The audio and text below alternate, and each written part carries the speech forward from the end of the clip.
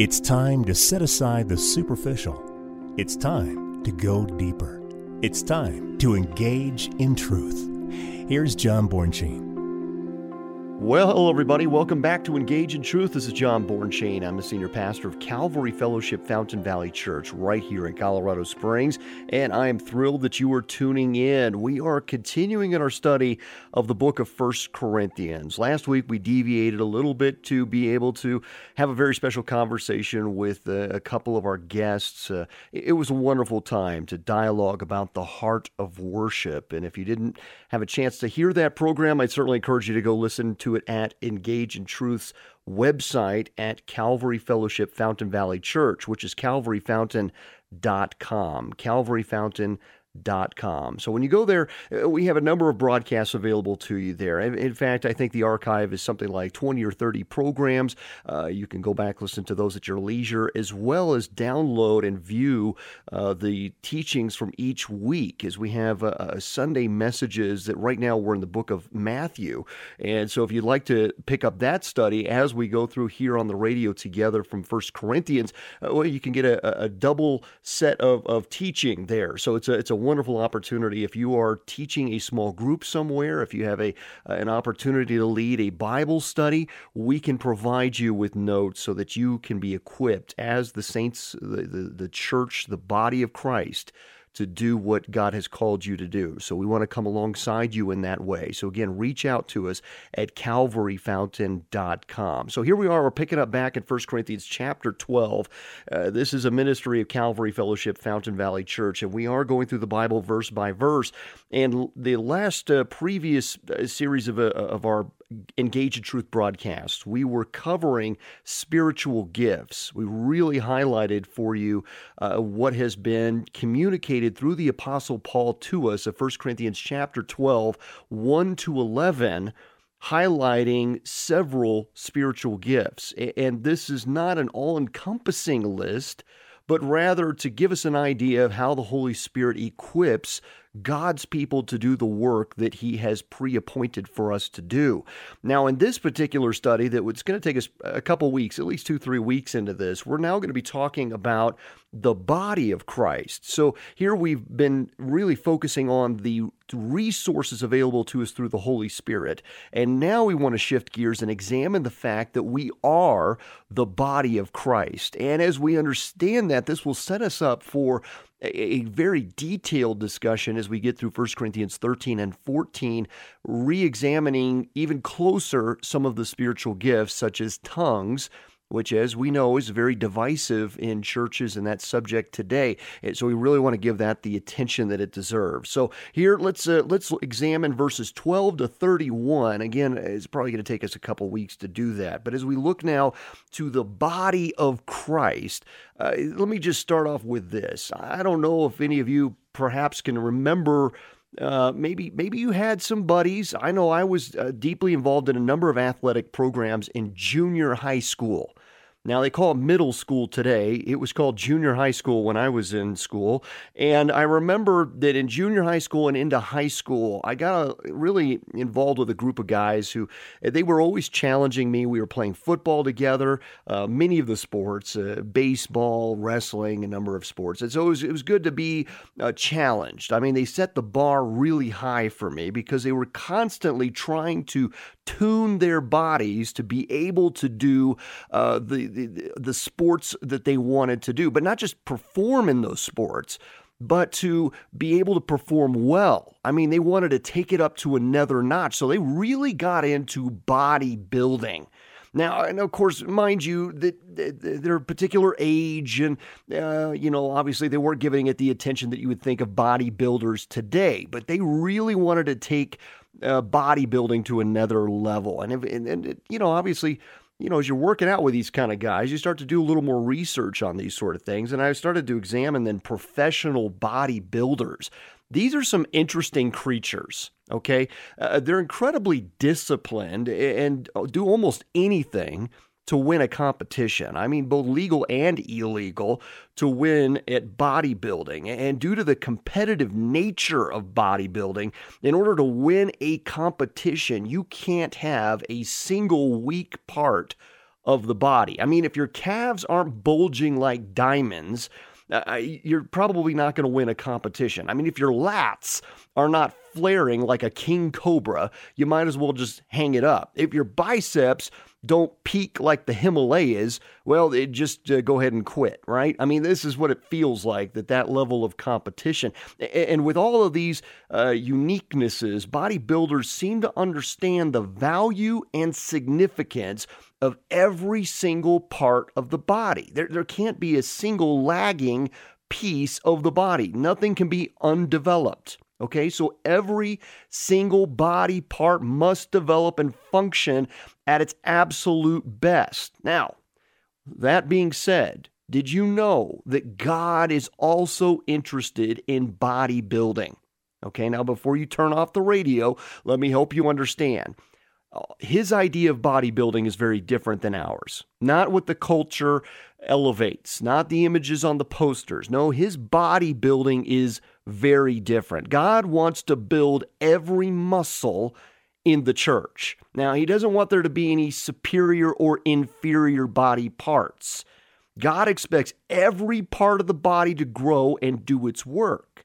So what Paul is going to do, he's going to discuss here with us in 1 Corinthians 12, the importance of church teamwork, that the body works together. It's not to look down on one particular piece of the body and elevate another piece of the body. That's not how this works. I mean, that people become Christians on an individual basis, but once they're a Christian, the focus is always on the health, unity, and well-being of the whole body through each one's contribution. So in 1 Corinthians 12 to 31, Paul's going to inform us that everybody is somebody because we're in this together. So number one takeaway from this is that we're to appreciate the solidarity of the body. That's what he's going to highlight here in verses 12 to 13. So these first two verses give the theological basis, if you will, for the body imagery that's developing through the rest of this passage. Listen to this, verse 12 of 1 Corinthians 12. For as the body is one and has many members, but all the members of that one body, being many, are one body, so also is Christ.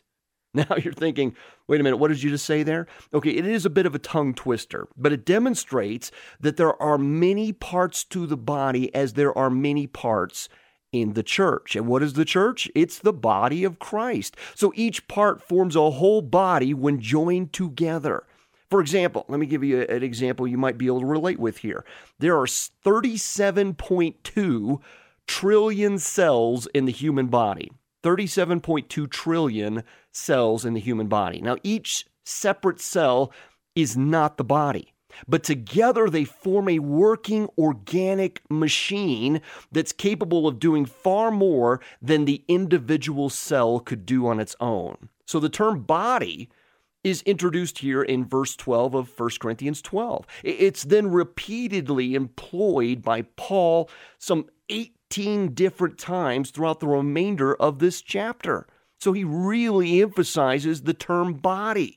So this body imagery is frequently used throughout his epistles. If you look to Romans chapter 12, Ephesians 1, chapter 2, 3, 4, and 5 of Ephesians, even Colossians 1 and 2. I mean, he frequently uses this imagery of being the body. So the word one occurs 5 times in just verses 12 to 13 of 1 Corinthians 12.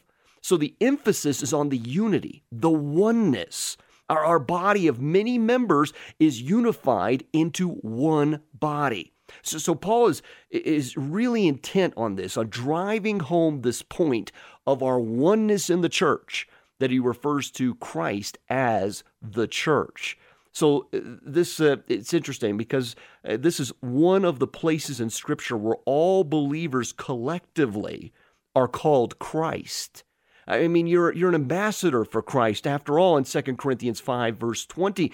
And on the road to Damascus, if you recall the story, Jesus Christ reaches out to Paul. He was called Saul at that time, and he says, Saul, Saul, why are you persecuting me? In Acts chapter 9, verse 4. Well, Paul had been persecuting Christians And he wasn't realizing that he was actually persecuting Christ. And yet Christ introduces it as, why are you persecuting me? That means that every believer is a member of Christ's body. He says this in Romans chapter 12, verse 5. He says, so we, being many, are one body in Christ, and individually members of one another. Now, I remember the words of the late Chuck Smith from Calvary Chapel Movement. He said, we need to have that awareness that when we get to heaven, there's not going to be a section for the Methodists, another for the Presbyterians, another for the Baptists, but in Christ there is neither Jew nor Greek, barbarian or Scythian, bond or free, Baptist or Methodist, Presbyterian or Nazarene, or Church of God or Church of Christ, but they are all one in Him. And we can go to Colossians chapter 3 and Galatians 3 on that to be reminded of that. Now, we can all disagree on some issues, such as tongues, which we're going to spend some great deal of time in that as we get to 1 Corinthians 14. But we need to ensure the main thing stays the main thing and not stray into false doctrine. Now, in verse 13, Paul is going to explain the reason for the oneness of this church. Let's read 1 Corinthians 12, verse 13. For by one Spirit we were all baptized into one body, whether Jews or Greeks, whether slaves or free, and all have been made to drink into one Spirit. So Paul is arguing here that every Christian has experienced baptism by one Spirit. And if you notice the word all, as well as the past tense that is used here, were baptized, this passive indicative, it implies a finished work in a past time. So every believer shares in this experience. Now, listen, if you belong to Christ, you have the Holy Spirit, because the Holy Spirit seals you. And Jesus said He will not lose a single one who God gave to Him. That means there isn't going to be an oops, I forgot to mark that one moment, okay? Jesus said He wouldn't lose a single believer, according to John 6:39 and John 18:9. And God knows every believer before He made time itself, according to Romans 8:29-30. So when we receive the Holy Spirit, it makes us a part of Christ's church, His body. We aren't talking brick and mortar here. We're talking about us, the body. This uniqueness of how He describes, even in Ephesians 5, how He describes for us that the family structure is very similar to Christ as the headship over the body, i.e. the church. I mean, we almost need our own program called This Is Us, not from the secular version, but one of the Christian version, right? That we're all the body of Christ working together to the glory of the Lord, our headship of Jesus Christ. So if you belong to Jesus Christ, you are joined with others who also belong to Jesus Christ, because we're all of the same Holy Spirit. That means it's not a matter of having a certain level of spiritual maturity or achieving some advanced spiritual state or even receiving a second blessing, but rather, on the contrary here, every believer becomes unified through the Holy Spirit, regardless of his or her race or social status. So we are now on equal footing in the sense that we are all members of the body of Christ. You have more value than you could ever imagine. Every time you look in that mirror and you feel that you have no value, that you're not contributing to the kingdom, that you just have been forgotten or sidelined in some way, this is a lie from the enemy. You are part of the body of Christ. We elevate certain individuals who have a platform in front of us at a podium on Sunday, perhaps, or even those who speak on radio or via some video format. That is not the right way to evaluate the body of Christ. We are not spectators in God's sport. Okay, we are all part of the body of Christ and are equipped by the Holy Spirit to do the work that He has set before us. So here in this section, we see that we have been called through this baptism of the Holy Spirit. And biblically, what that refers to is to trusting Jesus Christ as Lord and Savior and receiving the Holy Spirit. But it's used today often as some sort of empowering, yielding, or some post-conversion experience in the lives of believers that's used in various neo-Pentecostal groups to suggest that you can be saved without having received the Holy Spirit. And when the Holy Spirit comes into a person's life, it's evidenced by this gift of speaking in tongues. And that's not really a biblical model that we can derive from this. I mean, we need to be very careful in this. I would encourage you to avoid modern variations of sensationalized worship that can be harmful as you seek solid footing in uncertain times. Okay, religious groups, whether intentional or not, tend to create a litmus test, if you will, of certain practices to determine if you're eligible for salvation or not. But the Bible is clear. Listen to this, Romans 10:9, if you confess with your mouth the Lord Jesus and believe in your heart that God raised him from the dead, you will be saved. That's a promise. This was true of the criminal on the cross, as we read in Luke 23:39-43. And we read here, then one of the criminals who were hanged blasphemed him, saying, if you are the Christ, save yourself and us. But the other, answering, rebuked him, saying, do you not even fear God, seeing you are under the same condemnation? And we indeed justly, for we receive the due reward for our deeds, but this man has done nothing wrong. Then he said to Jesus, Lord, remember me when you come into your kingdom.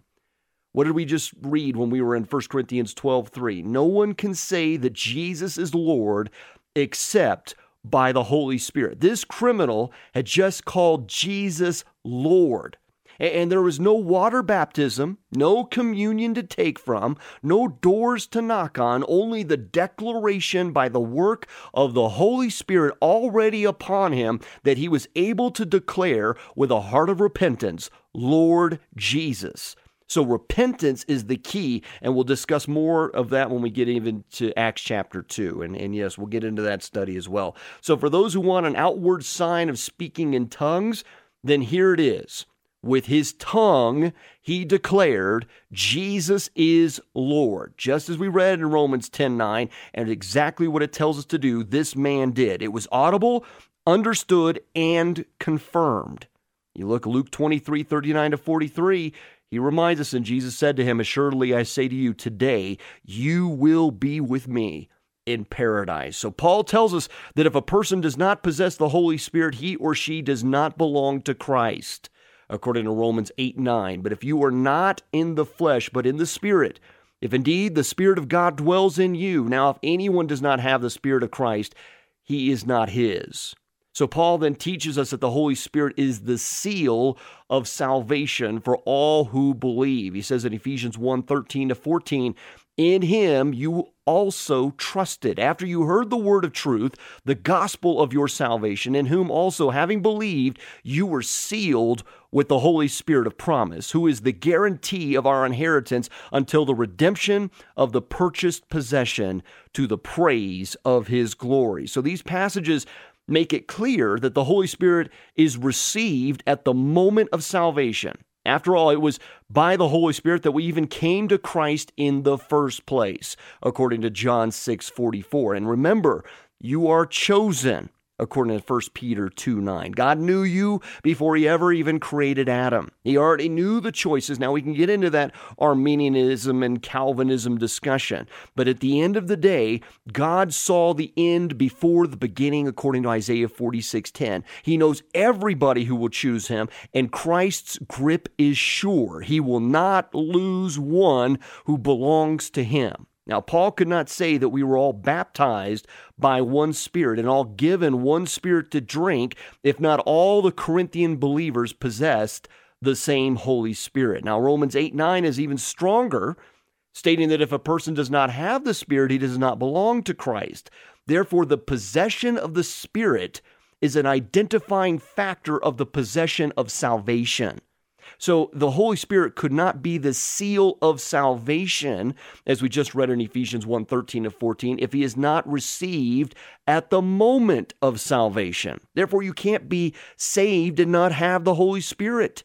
In fact, the idea of being spiritual, pneumatikos, means that we have the Holy Spirit, and as a result of having the Holy Spirit, we have a spiritual gift, not because of some talent we possessed before the Holy Spirit came into us. Now, certainly we mature as believers. We're conformed to the image of Christ, as we see in Romans chapter 8. Even the Apostle Paul praised Jesus that he was long-suffering with him, meaning the Lord Jesus was patient with the Apostle Paul as he conformed him to his image. So there's no delay in receiving the Holy Spirit from the moment of conversion. That's a promise we need to hold on to. This is why Peter stated to the crowd that they should repent, be baptized, and receive the Holy Spirit, according to Acts 2:38. So receiving the Holy Spirit was not contingent on water baptism. Rather, it was a gift at conversion. Okay, we see in Acts 10:44-48 that the Holy Spirit was poured out on the Gentiles before they were baptized. We see that even John the Baptist was filled with the Holy Spirit while he was still in the womb, according to Luke 1:15. So water baptism was an outward sign of an inward transformation in obedience to follow Christ. So just as we do with communion, which we partake of at our church at least once a month, the first Sunday of every month, so we're doing that today. So this communion, which we partake of regularly to do in remembrance of Him, it doesn't save us. They're an act of obedience as we remember to whom we belong. It's part of, as we go into baptism, that whole symbolism there is like the betrothal process in a Hebrew wedding, where you are committed to another, that we, the church, become the bride of Christ. He is the bridegroom. He has gone to prepare a place for us. And as we partake of water baptism, we are then demonstrating that we belong to another. We're betrothed to another to whom we will be loyal to until the wedding feast with the Lamb. So the theological perspectives of a delayed indwelling of the Holy Spirit were based on the successional outpourings of the Holy Spirit in Acts and fulfillment of prophecy, as we see in Joel chapter 2, 28-32. So the Holy Spirit was given to the Jews first in Acts chapter 2, 5, which is what Paul confirmed in Romans 1:16, and then to the Samaritans next in Acts chapter 8, and then to God-fearing Gentiles in Acts chapter 10, 44-48, and Acts 19. So that's succession and how the Holy Spirit was poured out. Many believe that that demonstrates some kind of delay, but that was the exact order that Jesus Christ told them it would be in. In Acts 1:8, we read, "But you shall receive power when the Holy Spirit has come upon you, and you shall be witnesses to me in Jerusalem, and all Judea, Samaria, and to the end of the earth." So did you catch the order there? To the Jews, the Samaritans, and to the Gentiles, exactly as it all unfolds through the book of Acts. That's why it was intentionally a delay. In the following this as we follow the path of the Holy Spirit, as it was poured out exactly as Jesus Christ said it would be, it doesn't mean that we should derive from that there's still a delay today. Okay, that was exactly how it was poured out in fulfillment of prophecy, exactly as Jesus Christ said it would happen, and now we have that outpouring upon us today. So it was occurring in the fulfillment of Christ's directives, as the Holy Spirit was being poured out to the ends of the earth on every believer in fulfillment of Joel chapter 2. So the figure of drinking of one Spirit then recalls John chapter 7, which is 37-39, where Jesus invited the thirsty to come and drink of Him to find refreshment. Let's read that. He says, "On the last day, that great day of the feast, Jesus stood and cried out, saying, 'If anyone thirsts, let him come to me and drink. He who believes in me, as the Scripture has said, out of his heart will flow rivers of living water.' But this he spoke concerning the Spirit, whom those believing in Him would receive, for the Holy Spirit was not yet given, because Jesus was not yet glorified." That's what we read in John 7, 37-39. So there was always a plan to pour out this Holy Spirit. So when certain Christians think they just don't have anything to offer, and therefore fail to participate in the life of the church, the body is not complete with that kind of thinking. On the other hand, when some think themselves as God's gift to the church and don't allow others to contribute their gifts, again, the body cannot function as it was designed. So if this passage teaches us anything, it teaches us that both inferiority feelings and superiority feelings are out of bounds in Christ's church. Everybody is somebody because we're in this together, because we are the appointed body of Christ, and Jesus Christ is the head of it all. That's what we're to draw from this. So again, we haven't even gotten into this even deeper. We still have verses 14 to 20 to cover to help us understand why we should not underestimate our importance to the body of Christ, because we so underestimate that constantly. We think we're spectators. You are not a spectator.